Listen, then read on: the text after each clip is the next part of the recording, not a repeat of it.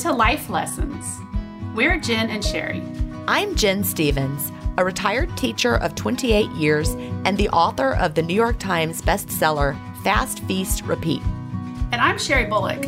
I've worked in healthcare for over 26 years, and I've been an active volunteer for many organizations.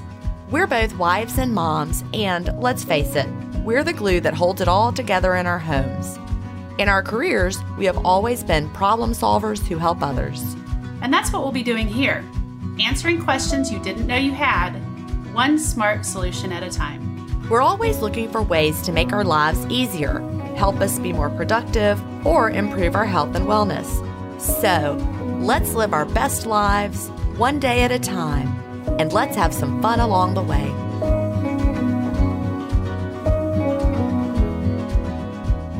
Hi, everybody. We're so glad you're here today. Welcome to this week's episode of the Life Lessons Podcast. How are you doing today, Sherry? I'm doing great. I'm so glad. Me too. The weather's kind of crummy here. We had awful storms last night. Awful. But Lulu and I spent a great day outside yesterday. So she's kind of my fear reactive dog. She's afraid of everything.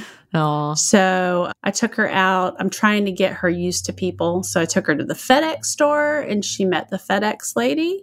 And I took her to the pet store and she did great there. And I took her to the park and she got to meet some people at the park. Strange enough, at the park, there's a pizza place. And then one of the guys from the pizza place came out and he said, "Can I pet your dog?" And I said, "That is 100% up to my dog and whether or not she wants you to pet her." Because that's funny. Some people she'll go right up to and other people she's like, nope. Nope. That's so funny. And he said, "I'm not afraid of her." And I said, "Yeah, but she might be afraid of you." And he said, "But does she like cheese?" And he opened up his hand and he had a whole handful of cheese. And I said, "She loves cheese and you might just be her new best friend." And so he coaxed her over and she got to meet him. And did she eat some cheese? Yes. And I said, I was like, should you new feed best friend cheese to dogs? I don't even know. It's okay. You can give cheese I to don't dogs. know. I don't have dogs. It's okay. I don't think a cat would eat cheese. They would just look at you like, what are you doing? No. She got lots of treats yesterday. She was a good girl, and good. I enjoy working with her. I'm glad. And I know that it feels good to have her gaining more confidence out in the world. Yes. I felt like a proud mama when I got home with her last night. Well, good. Well, we just have been through Thanksgiving. We had our first little tiny Thanksgiving. It was just me and Chad and Will. But it was good. It was no pressure. That was what was great. Yes. And it was like so easy just to cook for 3 people. It was like regular dinner. You know, I made all the sides we wanted to have and it was really good and simple. I simplified it. I didn't make my grandmama's 3-day dressing that you have to take 3 days to make. I just bought like a bag of cleanish looking dressing, like stuffing mix that had pretty clean ingredients and mixed it up with some celery and some onion. And it was really good. Told you that I got frozen cornbread dressing for my husband. Yeah. I think I said it was called Southern Comfort, which I realized afterwards that's a booze. That's liquor. Yeah. I think it was called Savannah Classics or something. Okay. Anyways, and it had real clean ingredients in it too. And my husband ate it up. He said, "For coming out of the freezer, this is really good." And I'm like, yay, I never have to learn how to make dressing. I bought some fresh sage. That's really the key. You want it to have that sage flavor. Uh-huh. Although my grandmama Calhoun, we were not allowed to put sage in that dressing. I don't know why, but we weren't. But I like fresh sage. So I bought some fresh sage and chopped it up. Stirred that in. Yeah, stirred that in. It was really good. And we had green beans and cranberry sauce and, you know, all the typical stuff. Oh, we did have mashed potatoes, which I don't usually do for Thanksgiving, but we did this year. Oh, well, I forgot cranberry sauce. And oh, did you? Yes, I was in a little trouble for that. Oh, I just bought a can of whole berry cranberry. It was organic cranberry sauce. And I stirred in some pecans. I mean, it's really easy to make cranberry sauce from scratch. But I was like, these people don't care.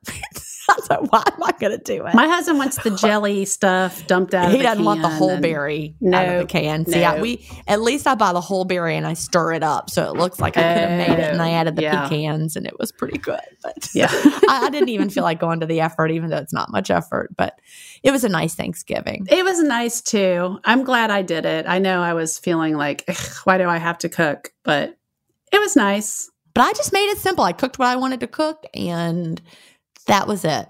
Now it's time for our weekly good news segment. And today we have a feel-good story shared by McKenna, and I just love this one. So she said, 2 friends in Ontario, Canada recently won $1 million lotto. Joanne and Melissa decided that rather than spend the money all on themselves, they would spend it on their community as well. Joanne's brother had recently died from alcoholism, and so she wanted to give back to services that had helped him in his life, like a charity that helps low-income pet owners access pet care, the Salvation Army, the local hospital, a hospice, and a community food bank that strives to provide nutrient-dense foods to those that are economically challenged. They also made a donation of $10,000 to a no-kill cat shelter and helped them provide supplies and spay and neuters for an entire month. They saved some of the money to fix up their own homes, and then they shared the rest with friends and relatives. And I just love this so much. I have always said I would rather see lotteries help lots of people rather than providing huge sums of money for just a few people, because I really feel like $10,000 can be life-changing for a person. So I really love their giving hearts. In Georgia, the lottery was tied to education funding. Uh-huh. And it actually was why we had the Hope Scholarships. Right. I've talked before about how Cal got to go to Georgia Tech for free. For his tuition was paid through the Hope Scholarship, and that's directly tied to the Georgia Lottery. And so it helps students go to college for, if you just have to live in Georgia and have the grades and keep up the grades throughout college. And the education lottery has been fabulous. Why can't more states do something like that? Yeah, I'm so disappointed Seth didn't take care of that or take advantage of that. He qualified. And he just didn't want to go. He just wasn't in a place to go, I guess. I don't know. I don't know if there's an expiration on that. I don't know if he can go back in 2 years and take advantage of it, or if you have to use it immediately, but it's definitely a good resource for students. We were grateful to have it just because I knew Cal would get it. And so the whole time I was like, oh, he's going to go to college for free, Hope Scholarship. And then I was like, wait a minute, though, there's still a lot of other expenses. It's not free at all. Exactly. Room and board and all of that, but tuition was included. Anyway, that made a huge difference. Well, that is a great story. I love to hear that. Listeners, we need your stories, and we are not kidding. We really, really do need your stories. We need your good news story, and send it to connect@lifelessonscommunity.com. We want to hear about companies that have given you exceptional customer service. Give a shout out to a special someone in your life. Tell us an amazing story or share anything that might be inspirational to fellow listeners. We look forward to hearing from you and sharing your good news in an upcoming episode. Before we get to the life lesson this week, I want to take a minute to tell you about a company that helps make it possible for us to bring you the podcast. Lots of companies believe in telling you how you should eat. Hungryroot does not. Instead, they find the most nutritious options out there, and they help you eat what works best for you. All Hungryroot food and all the food they carry meets a 3-point standard. It has to be nutritious and made from whole, trusted ingredients. Second, it has to be easy and quick to repair in real hectic life. And finally, it has to taste good. They have wonderful quality protein choices, yummy prepped veggies that are ready to cook. My favorites are their beef tips and their shaved Brussels. All the food Hungryroot offers is free of partially hydrogenated oils, free of artificial sweeteners, free of high fructose corn syrup, artificial colors, and artificial preservatives. And that is important to me. So, healthy does not have to be hard. It can be easy. When you have the right food in the fridge, getting something fresh and nutritious on the table becomes unexpectedly fast and simple. Healthy does taste good. Their easy-to-make recipes make people crave Brussels sprouts, and their cookie dough comes from chickpeas. Nutrition and, whoa, that's incredible, really can exist in the same plate. Try Hungryroot today. You will not be disappointed. Click on the link in show notes and save $50. And now it's time for our life lesson of the week. This week, we are going to talk about a very important subject, and that is strokes. Strokes are the 5th leading cause of deaths. Not too long ago, they were the 4th leading cause of death. However, advanced education, diagnostics, and treatment have made strokes more survivable. When we have a stroke, symptoms come on quickly, and it's important to know what they are, because when it comes to strokes, time matters. In the hospital, we have a saying, time is brain. Every minute an ischemic stroke goes untreated, roughly 1.9 million brain cells die. Unlike other organs in the body, the brain does not regenerate. So the faster the stroke can be identified and treated, the better. Faster treatment reduces disability following a stroke. It's also important to know that there are different types of strokes, but both require quick intervention. Hemorrhagic strokes occur when a blood vessel in the brain ruptures. It is usually a result of uncontrolled hypertension, high blood pressure. These strokes account for approximately 13% of all strokes. The other 87% are caused by ischemic strokes, meaning there is a lack of blood supply to a blocked artery in either the head or neck. It's critical to treat the stroke as quickly as possible in order to restore blood flow to the affected area. So this week, we are joined by a Life Lessons podcast listener who reached out to share her stroke story, raise awareness, and educate others on the signs and symptoms of strokes and how a stroke changed her life. So welcome, Candace. Thank you, Jen and Sherry, for having me. I really appreciate you reaching out to us with your story and your desire to really help others. It's taken some time. I told Jen I'm trying to be really brave about all of it, but it's important to me to share not only my personal story, but to help to inform and educate as we become more aware of stroke.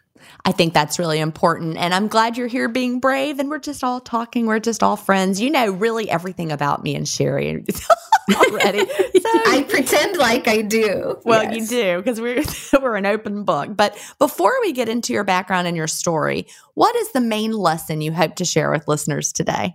The main lesson that I want to share today is that of advocating for ourselves in the area of health and wellness and advocating for those who are unable to advocate for themselves. I really thought that I was a great advocate for children as a teacher and an educator. I wasn't always a health advocate for myself. That's my life lesson I hope to share. And again, sharing my story, I hope provides inspiration, but also information and education in the area of stroke. I think you made an excellent point there about being an advocate for yourself, and it can be very intimidating, probably especially for people like us, Candace. I mean, Sherry's in healthcare. She's used to dealing with medical professionals and doctors and all of that. But for those of us that are not in the medical field, we go into the doctor's office, maybe intimidated. We feel like we can't speak up. Who are we to have an opinion?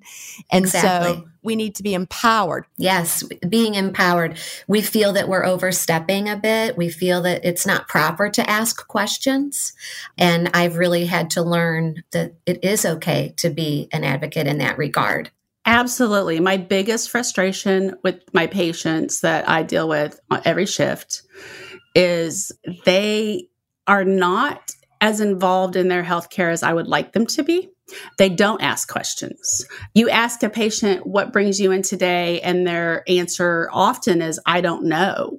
Mm-hmm. And I mean, something brought you here, right? So speak up. Don't be afraid. Don't think that your problem's not big enough. If a doctor says you don't need this test, ask why. Ask what the alternative test is. If a doctor says you do need this test, ask why. Ask why. Yes. What is this test going to show? And people need to realize doctors are humans and they make mistakes. And part of a doctor's job is to educate their patients. Absolutely. We are in a rush world. And I don't ever want anybody to feel bad for saying, wait, what are we doing? What is this going to show? How is this going to answer the question of what's wrong with me? And if you don't feel comfortable with what is happening, or you feel like you're not getting the right answer, or you're being shuffled along through the process of arriving at an ER. You stop and say, wait, time out. I mean, like in healthcare, we have a timeout. If anybody in the room, a professional, is uncomfortable with something that's happening, we say time out. Everybody has to stop and everybody has to get on the same page. So patients need to use timeouts. Don't get rushed. As the doctor's heading out the door and you have a question, you're like, but say, wait, time out, stop. And stand up for yourself. You have to do it. No, I think as women, though, we don't ask the questions. And I think that oftentimes we're looked at as being a hypochondriac, being someone who is over emotional, whether our child is in a doctor's office or a hospital setting or a loved one. And I've had to learn to speak up in terms of my health and ask the questions. And I will tell you, in regard to stroke, a person who's had a stroke has had a traumatic brain injury, and they may not be able to even think of what questions they have, especially in the acute stage of right when that stroke has happened or right when you are arriving in the hospital. And so my husband and my sister-in-law who were with me were there to help formulate and ask the questions that I didn't even know that I had. And then, of course, once you've left the hospital, there's so many questions that arise. So I just think asking the questions, don't be afraid to ask. And if you don't get the answers that you want, don't be afraid to look for other doctors or specialists, because that happens a lot where we do not feel heard. Yeah, I think that's important. So tell us a little bit, let's back up and tell us your story.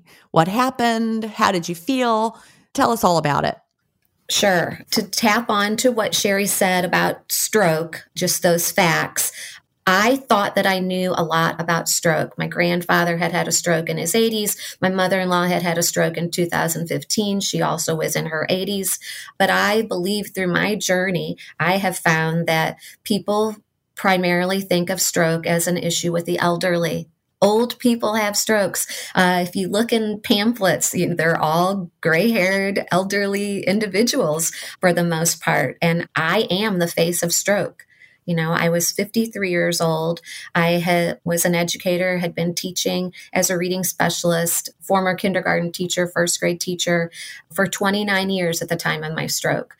I am a busy wife and mother, and felt that at the time of my stroke, I was very aware of my health. My daughter and I were running and practicing to run a half marathon, very active, very health conscious, very food conscious. And I had a stroke. They are shockingly common. There are over 800,000 strokes that occur each year.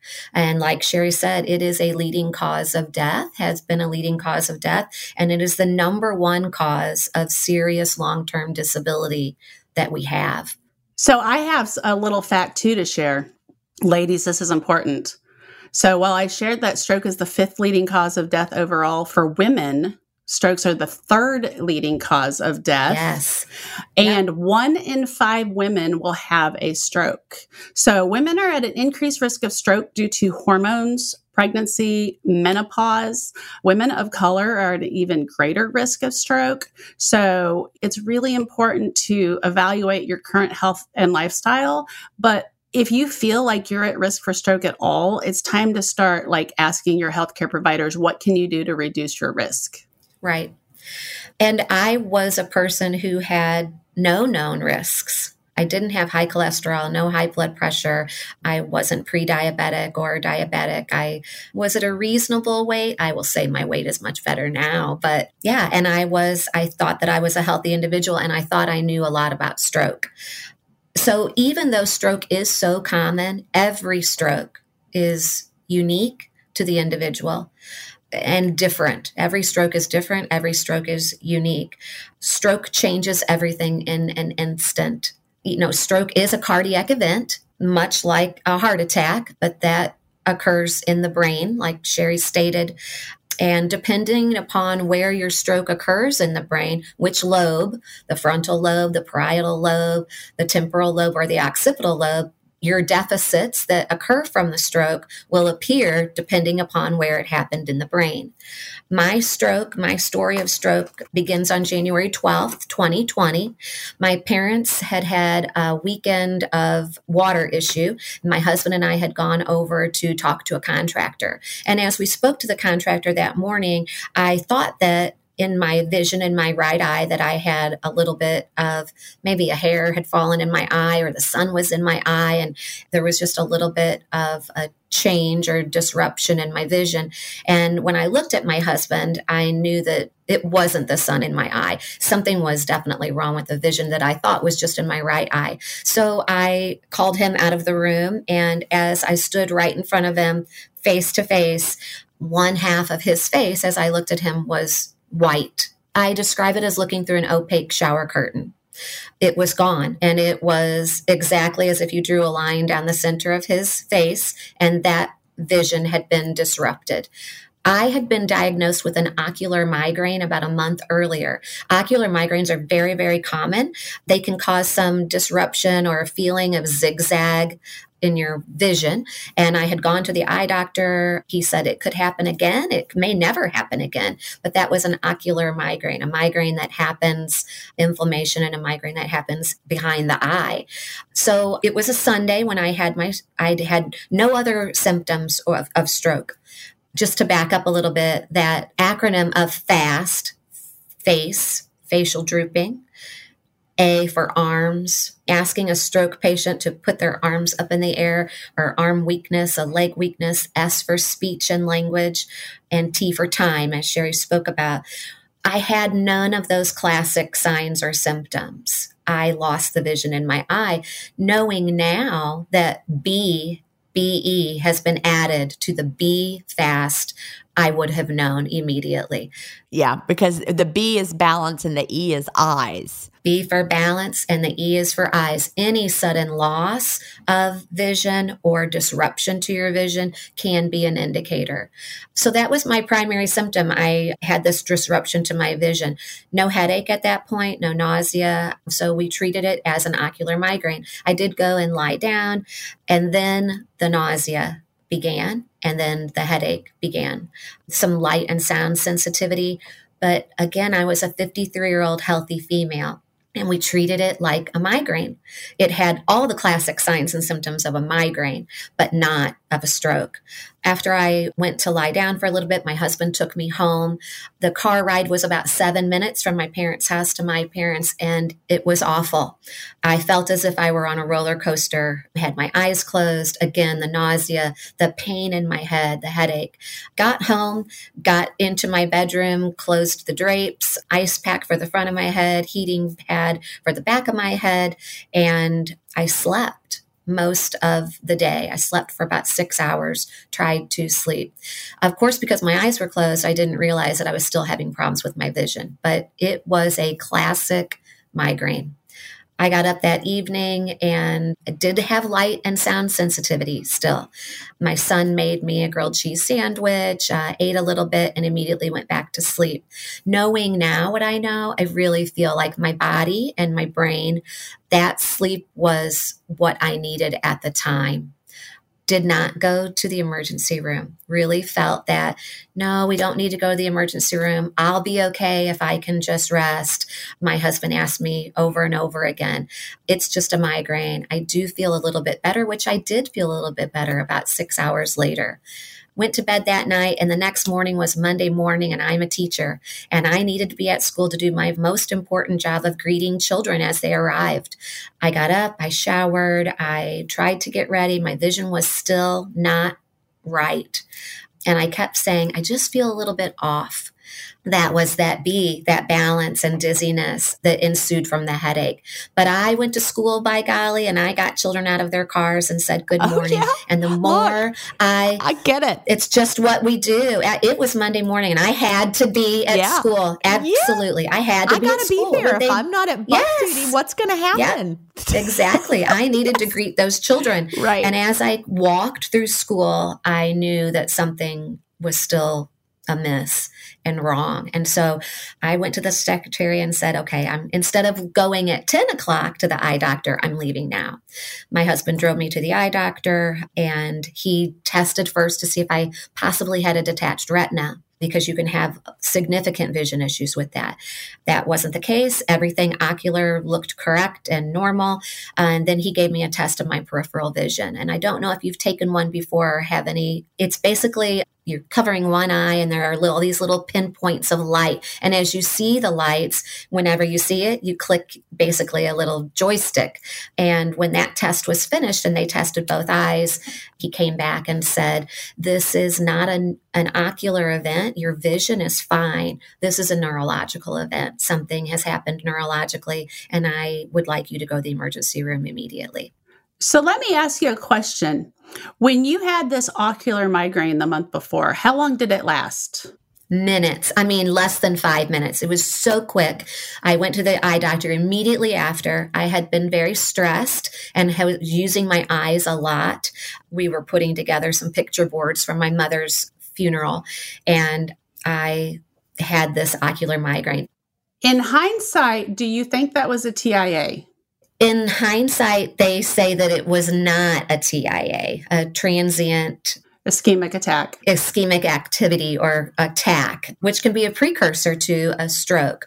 But no, they don't. They really truly believe it was a migraine in my eye. Okay, because I asked about the time because they say with TIAs, so anybody who doesn't know what a TIA is, it's kind of a mini stroke. Okay, your brain is deprived of oxygen for a very short period of time, and then whatever is blocking the blood flow to the brain, whether it be a small thrombus or plaque or whatever, clears and brain oxygenation reoccurs. And they say that TIAs, they last usually less than 5 minutes. So the important thing about TIAs is don't disregard them. If you have an episode where you're like, something wasn't just right now, and any of those things may have been sign of stroke, do go ahead and proceed and get medical treatment, because TIAs are a warning system that there is something going on that needs to be addressed. Approximately 15% of strokes happen after the person has experienced a TIA previously. 1/3 of people who have a TIA go on to have a severe stroke within 12 months. But if they know this is happening, there can be intervention that can be done to help prevent you from having a full-blown stroke later. Right. And so my neurologist, they really believe that it was an ocular migraine. And post-stroke now, I have actually had another ocular migraine, but it was 2 years out. Again, a lot of stress on my eyes, a lot of stress in my life, and that is what triggered that first ocular migraine. Right. My sister-in-law works at a hospital. Again, we're about 40 minutes outside of a major hospital, but we heard this neurological event and we immediately thought aneurysm or some sort of tumor pushing on my optic nerve, and that is what caused it. Never, even at that time, thought that I had a stroke. So we got to the hospital. ER docs were fabulous, immediately had a CAT scan, and the CAT scan warranted an MRI, which showed that I had a significant stroke in the occipital lobe of the brain. And the occipital lobe of the brain is responsible for everything that we take in visually. 80% of what our brain takes in information-wise is visual information. And my occipital lobe had been damaged due to an ischemic stroke, which ended up being a cryptogenic stroke in nature, which is what we learned 3 days later. Crypto meaning that we don't know why my stroke occurred. So I was admitted and have learned that I had stroke, had no issues with anything physical, no issues with cognition, no issues with speech and language, no issues with occupational, fine motor skills, looked completely normal. If you had a discussion with me, it was very invisible. So then the testing begins. Besides the CT and the MRI, then they are trying to determine why I had the stroke. So 14 blood draws, looking for an undiagnosed autoimmune disorder, all of the heart tests that they could possibly do to see if I had undiagnosed clotting disorders. Maybe I had AFib, all of the heart tests to see if there was a hole in my heart or a blockage of some sort, testing your carotid arteries, everything, vascular tests that were done on my blood vessels. Everything came back normal, within the normal range. So after the 3 days, I was released to go home. And they were thrilled that there were no, I did every physical therapy assessment, all of the assessments, and passed all of them. Now, because I had a significant brain injury, I did still have headache. I had some dizziness because the blood supply to my brain had stopped with the clot. I did not have a clotting disorder. I did not have anything that they could pinpoint or trigger. But I had significant issues with my vision. Jen, you're aware of visual discrimination and visual perception. Right. In teaching, we have all of these things that we're looking for in children, and visual motor skills and being able to catch a ball and throw a ball and discriminating shapes and color. All of that had been damaged for me, all of it. I could not read. I had no peripheral vision. If I looked at a line of print, I could only see 3 words when there was a whole sentence. But again, in the hospital setting, as the youngest patient on the neuro floor, I looked and sounded fabulous. And so I did go home with a heart monitor on, and then I was tasked with advocating for vision therapy. The doctors hadn't heard of vision therapy, really. They weren't sending people for vision therapy. They certainly weren't writing prescriptions for vision therapy as they would have if I needed physical therapy or occupational therapy. So we really pushed for that. And the social worker who lets you leave the hospital, who goes through all the checks and checklist of, are you okay to leave the hospital? When we said we are looking for vision therapy, she said, I don't even know where to look for that. Well, I had, as a reading teacher, as a reading specialist, I had referred parents all the time for vision therapy. And so I knew of 2 centers that were well renowned. And so we insisted on having a prescription for vision therapy. And I was thrilled to be leaving the hospital. But what I wasn't aware of was going home and what that recovery period would look like post-stroke. So that was our next step in the journey, was looking for a specialist who could help me, and then trying my hardest to give myself some grace in this journey of recovery. I felt guilty for not being at school every day. I was letting people down. Right. Oh, yeah. All of those feelings of I was having to rely on my family and my friends. I lost that sense of independence. I couldn't drive. I couldn't cut up vegetables. I couldn't cook. I couldn't read. I couldn't research. I am a researcher and a learner by nature, as I think we all are. And I could not sit and read a book about stroke. I couldn't research on the computer and ask Google to tell me everything I needed to know about the occipital lobe and what to do for myself as a stroke patient. And that was frightening. I'm sure that took a toll on you emotionally as well. It takes a toll on, no matter what your diagnosis is. Let's say you have a cancer diagnosis, or you had a heart attack or a stroke or whatever. It takes a toll physically. It takes a toll emotionally, psychologically. It takes a toll. The amount of fear and anxiety that sets in upon your return home is undescribable.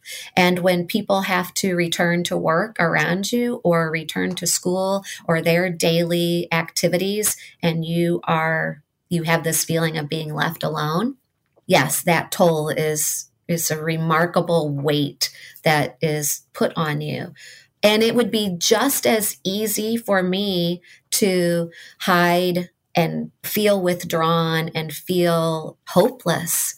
And I really had to negotiate with myself, stop the negative self-talk, that I had done this to myself, that I caused the stroke somehow, and really change and shift my mindset as I recovered, because it's really difficult. I think that's really important, because you were living a healthy lifestyle. You were in good shape. You were training for a half marathon. You didn't have any of the risk factors. I was doing everything right. Everything right. So, but again, we're just trained to blame ourselves, right? We're trained to blame ourselves, and that feeling of guilt and that feeling like I was failing everyone around me. It shows weakness. To me, it showed weakness that I had to ask for help. And it has taken a long time. It's taken a long time to get past that, but that's really important. It is a sign of strength to ask for help when it's needed. But I didn't feel that way during those first days and months. And the fear, will I have another stroke? Will it be more debilitating next time? Will it cause death next time? Getting past that fear and determining what I had control over and what I didn't have control over and managing that. Those days at home or in rehab, if you leave the hospital and you have to go into a rehab center post-stroke, those first days and months and even years sometimes are difficult. So again, then I was faced with not only healing physically from my stroke, but then starting the steps of what next. So after I returned home, we started looking for a vision therapist. And of course, then you have to talk about insurance. And of course, it's not covered by insurance because if I would have needed physical therapy, occupational therapy, speech language therapy, all of that would have been covered. And this is not covered. Vision therapy is not covered. Okay. Now that's ridiculous. I started to ask you, I had a friend, her son needed vision therapy when he was in grade school. And I can't remember for what exactly, but it had to do with his reading. And it was not covered and it was very expensive. And he had to go once a week. And I think she was spending like $600 to $800 a month for this. Absolutely. When we started looking, and of course I felt I needed an evaluation first to see. So I went to two different doctors, two different vision therapists who were recommended and who I had recommended parents for reading difficulties that parents take their children to. And I got two different evaluations and chose a therapist who, again, had a lot of hope and said, oh my goodness, it's just going to be remarkable. The thing that was alarming to me was, Jen, you're familiar with evaluations and percentiles and age equivalencies. So of all of those areas, visual discrimination, visual memory, visual processing, all of those areas, my highest percentile was the 60th percentile. And my lowest percentile was the fifth percentile. The age equivalencies for some of my deficits were of that of a 5-year-old. And that's what my evaluation showed. I can't even imagine how hard that would be. And I'm still mad that insurance doesn't cover it. That is absolutely, I guess it's because no one could look at you and see it. Speech therapy, physical therapy, cognitive therapy. If my cognition would have been impaired, cardiac therapy, my father had a triple bypass at one point in his life, and then he went to cardiac rehab. Every single thing except for vision. He went to cardiac rehab. Exactly. Right, but not for a stroke that occurs in the occipital lobe. And the thing that they kept saying because we would write, they would type for me, my family would type for me, and I would speak on behalf of myself in getting a denial. And then my part was trying to get them to understand that this was not an issue with my vision. This was not me going to an eye doctor. This was my brain. My brain couldn't process visual information. And they never covered it. So it was an out-of-pocket expense, but we had to, because I feel like the recovery that I have made in all of the areas of vision is solely due to my hard work, of course, but the therapy that they were able to give me. I started therapy 2 weeks after my stroke, had the evaluation, and started in the last week of January. I continued that therapy for 6 months. The only reason that I stopped was because my neurologist or ophthalmologist, who had a background in neuro, moved and was no longer in the St. Louis area. She moved to the East Coast. So I had to find all the modifications that I could and accommodations, magnifying glasses, switching to a black screen on my phone rather than the white screen, enlarging fonts, audio, the importance of audio for me, even though I am a visual learner by nature and not an auditory learner. It was so difficult to switch to auditory, but I felt that I had to do that. So I worked very, very hard, and I would think, I have accomplished this task, and I would go to therapy and they would present me with a new task and I would fail. I would fail miserably. I am a firm believer in neuroplasticity and the neuroplasticity of the brain. And I do believe that with time and patience and practice, your brain can learn to do new things and provide new networks I believe that I do have that damaged part of my brain. When I look at my MRIs, it's there and you can see it on the MRI. But with neuroplasticity and some rewiring with practice and persistence, I can do things now that I was not able to do in January of 2020. Of course, it's been 2 years. I was, again, unable to read, unable to drive.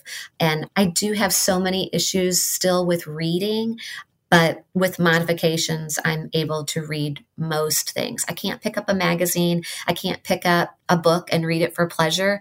Everything pretty much has to be online because I can control the font size on an iPad or on a tablet. But at the same time, looking at screens for a long time, I'm not able to do that because my brain just can't do that for long periods of time because of the fatigue, the amount of fatigue. So you have restored some vision to that eye from where you were at baseline post-stroke? Absolutely. My vision is completely restored. Okay, good. Yes, my vision is completely restored. It's just how the brain interprets visual information that I still have issues with. And again, we take all of that for granted. We take our vision for granted. So we walk about and do the things in our daily lives and we take so much for granted, I think, of what we have. And until it's gone, you don't realize. I couldn't cut a potato or a carrot because in my brain, it couldn't tell where my fingers were and where the knife was because it was shifted. My perception was shifted. I couldn't pick out 2 matching earrings out of an earring container, my jewelry container, because I couldn't discriminate and identify the ones that were the same. I couldn't discriminate shapes. I had to do things like large print crossword puzzles to help in my recovery, large print seek and finds. You're familiar with the maze books that we give our children, our preschoolers and kindergartners, where you give them a highlighter and follow the maze from the dog to the doghouse. I couldn't do that at all post-stroke, immediately post-stroke for months. Is it because you couldn't process the information or you couldn't see it? It's not the vision. So that's the whole thing. It's the brain and how the brain is processing that visual information. It was taking what your eyes saw and processing it. Okay. Mm-hmm. Yes. And so my mom, bless her heart, she would always say, well, can't they give you glasses? Can't they just give you glasses? And again, and it was not an ocular issue. It is, my vision was 20/20. I could wear cheaters if I needed to, readers. I was 53 years old, but it's how the brain is processing that visual stimuli and visual information. And that's where the mix-up was, because that's where the cells died when I had my stroke. Yeah, it's kind of interesting. It's totally different, but I didn't know this happened. My husband had a lazy eye at birth, and it was never caught. It wasn't until he went to get his driver's license as a teenager, and he looked in that little machine at the little vision test, and, they cover up one eye and say, read what you see, and he reads. And then they cover up the other eye and say, what do you, see? And he said, it's not working. And the lady came around the counter and looked in it, and she said, look again. And he said, it's not working. Well, because that eye was not working correctly, his brain, the brain's crazy. The brain just said, we're not going to use that eye anymore, and just turns that eye off.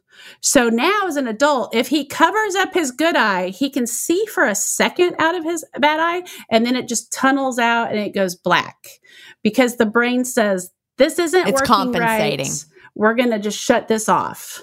It is. It's compensating. Yes. That happened with my stroke also, and the vision difficulties that I had. It's called an convergence, where your eyes actually work together. And I thought it was just my right side and my right eye, but it ended up being both. But I had the same thing happen. And so I had to train my eye every day in my therapy, 5 days a week, to start working again, because my left eye wanted to compensate for it. And it wasn't the eye, it was how the brain is perceiving that visual information. It's so complicated. The brain is so complicated. We still, in my research now, we still don't know everything that we can about stroke, neurological disorders, brain injury and traumatic brain injury especially. It's amazing to me, as far as we've come with modern medicine, that we don't know everything that there is to know about stroke. And we, again, assume that it is an issue with the elderly. I thought, oh my gosh, I'm 53 years old. I'm the youngest person to have ever had a stroke. And that is not the case. There's so many people who have suffered from stroke. And sadly, to me, they believe in these timelines, these healing timelines. 3 months post-stroke, you should be here. 6 months post-stroke, you should be here. 1 year, if you haven't made it in a year, then sorry, kind of thing. You're at the point of where you're going to be in your recovery. I do not believe that to be the case. And I hope that through this, sharing this, people can find some hope in that. I've spoken with people who are 10 years post-stroke and they're still making strides in their recovery. I believe that I am still continuing to make strides, and it will be 3 years in January. Things that I absolutely could not do in the acute stage right when I had my stroke. But even 6 months out, 3 months out, 6 months out, a year out, I'm much further along, and I do not feel stalled. I do not feel that I've regained everything that I can regain. It may slow down a little bit, but there is still hope. Be persistent and advocate for yourself is basically, I think, your big story here. Absolutely. And I really believe in being kind to yourself and giving yourself the grace that you need to know that you have gone through something, or a loved one has gone through something that is a health crisis. Taking the time, changing your mindset. It was a really big deal for me to say, I'm going to go ahead and take the rest of the year off as a teacher in January. What will I do with the second semester? They were okay. And I needed to be okay with the fact that I needed to put myself first. We always say what you would say to a friend, to yourself. And I would have told any friend, take this time for yourself in your recovery. Put yourself first. You are important. But it was so difficult to tell myself that and to believe that would also help in my recovery. Putting myself first for the very first time was important. And giving myself some grace, knowing that there were going to be setbacks, and knowing that to feel the feelings and the emotion when I had them, and then try to push forward from there. So as we close up, I really just want to go over some really important things with people. I want to leave this with you, okay? So be fast. Remember this acronym, be fast. And I also want to say, if you can't remember it, listen to it today. And if you can't remember it, Google it. But again, in the moment when it's happening, Google is your friend. Later in this show, I have a great tip for everybody. Okay, on this. Good. Yes. So be fast. B stands for balance. Yes. So if somebody is suddenly having trouble, you or somebody else is suddenly having trouble with balance or coordination, that is a warning sign. Eyes is the person experiencing blurred or double vision or a sudden loss of vision in one or both eyes without pain. Face drooping. Does one side of the face droop or is it numb? Ask the person to smile. It's really obvious if a person is smiling and one side of their face looks like it's grimacing. That is not a normal smile. Arm weakness. Is one arm weak or numb? Ask the person to raise both arms. Does one arm drift downward? Speech difficulty. Is speech slurred? Are they unable to speak or are they hard to understand? Ask the person to repeat a simple sentence like, the sky is blue. Is the sentence repeated correctly? And then T is for time. It's time to call 911. If a person shows any of these symptoms, call 911, get them to the hospital immediately. But here's what you need to know. Not all hospitals can treat strokes. So it's really important to know where the closest certified stroke center is near you, because you want to go to a hospital where they can treat you as quickly as possible. So that's the really important stuff I want to leave you with. I have some links in show notes. You can review it. And I just can't tell you guys how important this is. Do not wait. Do not think maybe it'll go away. Time really matters. Get to the ER.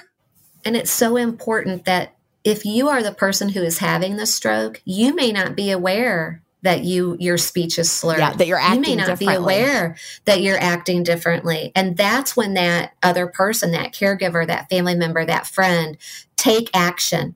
Take action. Because a person who's having a stroke, I had no idea that I was having a stroke when I had it. And mine was occurring in the visual part of the brain. So, again, they may not understand that they are having a stroke. And even if you go to the ER and they determine that it's not a stroke, it's okay. Go. Ask the good questions. Don't hesitate to get yourself where you need to be. And don't think twice about putting someone out, or, I'm overreacting, or it will go away. I will feel better. The kids can get off the bus by themselves. Yes. Somebody else can get them out of the car. Yeah. Yes. Yes. Well, Candace, thank you so much for sharing your story today. And for everyone who's listening, you can look in the show notes, but just be aware that it might not be the signs that you're thinking of. It might not be the droopy face. It might not be what we're expecting. Like with Candace, hers was different. It was her eyesight. And so be aware of all the ways that this could look. And Jen, I didn't speak about this, right? But that idea that you always talk about with community, find a community. Post-stroke, find a community. I wasn't able to navigate Facebook or Instagram, but there are so many communities and resources for not only stroke patients, but caregivers as well.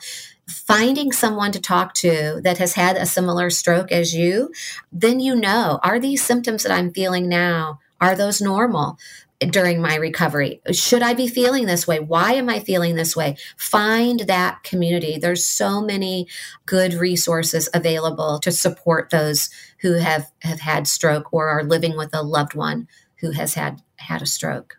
And I can't thank you enough for allowing me to share this information with you. Well, thank you so much, Candace. This has been great information and great advice for anyone who may have this come up at any time. Before we get to the listener-led lesson of the week, we want to take a minute to invite you to the Life Lessons VIP community on Circle. Not only can you interact with us in a private online community, you can also connect with other listeners and community members. Sherry hosts monthly Zoom hangouts where we connect and talk. I don't go to all of them, but I pop in from time to time. You can join us in this new VIP community by going to lifelessonscommunity.com/VIP, and you can choose your monthly membership contribution of $4.99 or $9.99. You can change to a different tier at the end of any month by simply managing your subscription within the platform. We want you to choose the option that feels like the right value to you. And if you get great value from the podcast each week, we would love to have you support us through the VIP community. It really helps. It supports us with the work we're doing on the podcasts and the costs associated with it. So now it's time for our listener-led lesson. And today's listener-led lesson comes from Lori. Lori says, when Sherry told me that there was an upcoming episode on strokes, I realized I had never shared a really cool app that everyone should download on their phone. It's called Free Emergency Stroke Awareness Foundation app, and it's available in both the App Store for Apple or Google Play for Android phones. Oh, is this what you were talking about, Sherry, when you said it was coming? Okay, You were right. Because I could just imagine everybody scrambling around to try to remember, like, what was that? What were those letters? But Free Emergency Stroke Awareness Foundation app has everything you need. Not only can it help you identify if you're having a stroke, you can put up to 6 emergency contacts in the app. And if you call 911 from the app, it will text your emergency contacts, notifying them that you're having a medical emergency, including your exact location. You can customize what your message to your emergency contact says. Within the app, it displays the signs of a stroke and encourages you to call 911 from the app if you're having any of the symptoms. It also shares the closest certified stroke center near you, which is important. My dad lives alone and is hard of hearing, so I can't very well explain the signs of stroke to him, but he can read them on the app. And if he ever has an emergency, I can rest easy knowing that I'll be alerted and can start the 1-hour drive while emergency services are en route to him. So from this link, you can get to the app in either app store, and that's going to be in the show notes. It's www.strokeinfo.org/mobile-app. And again, we'll have the link in show notes. At the end of each show, we share a motivational quote from a listener, and today's comes from Amy.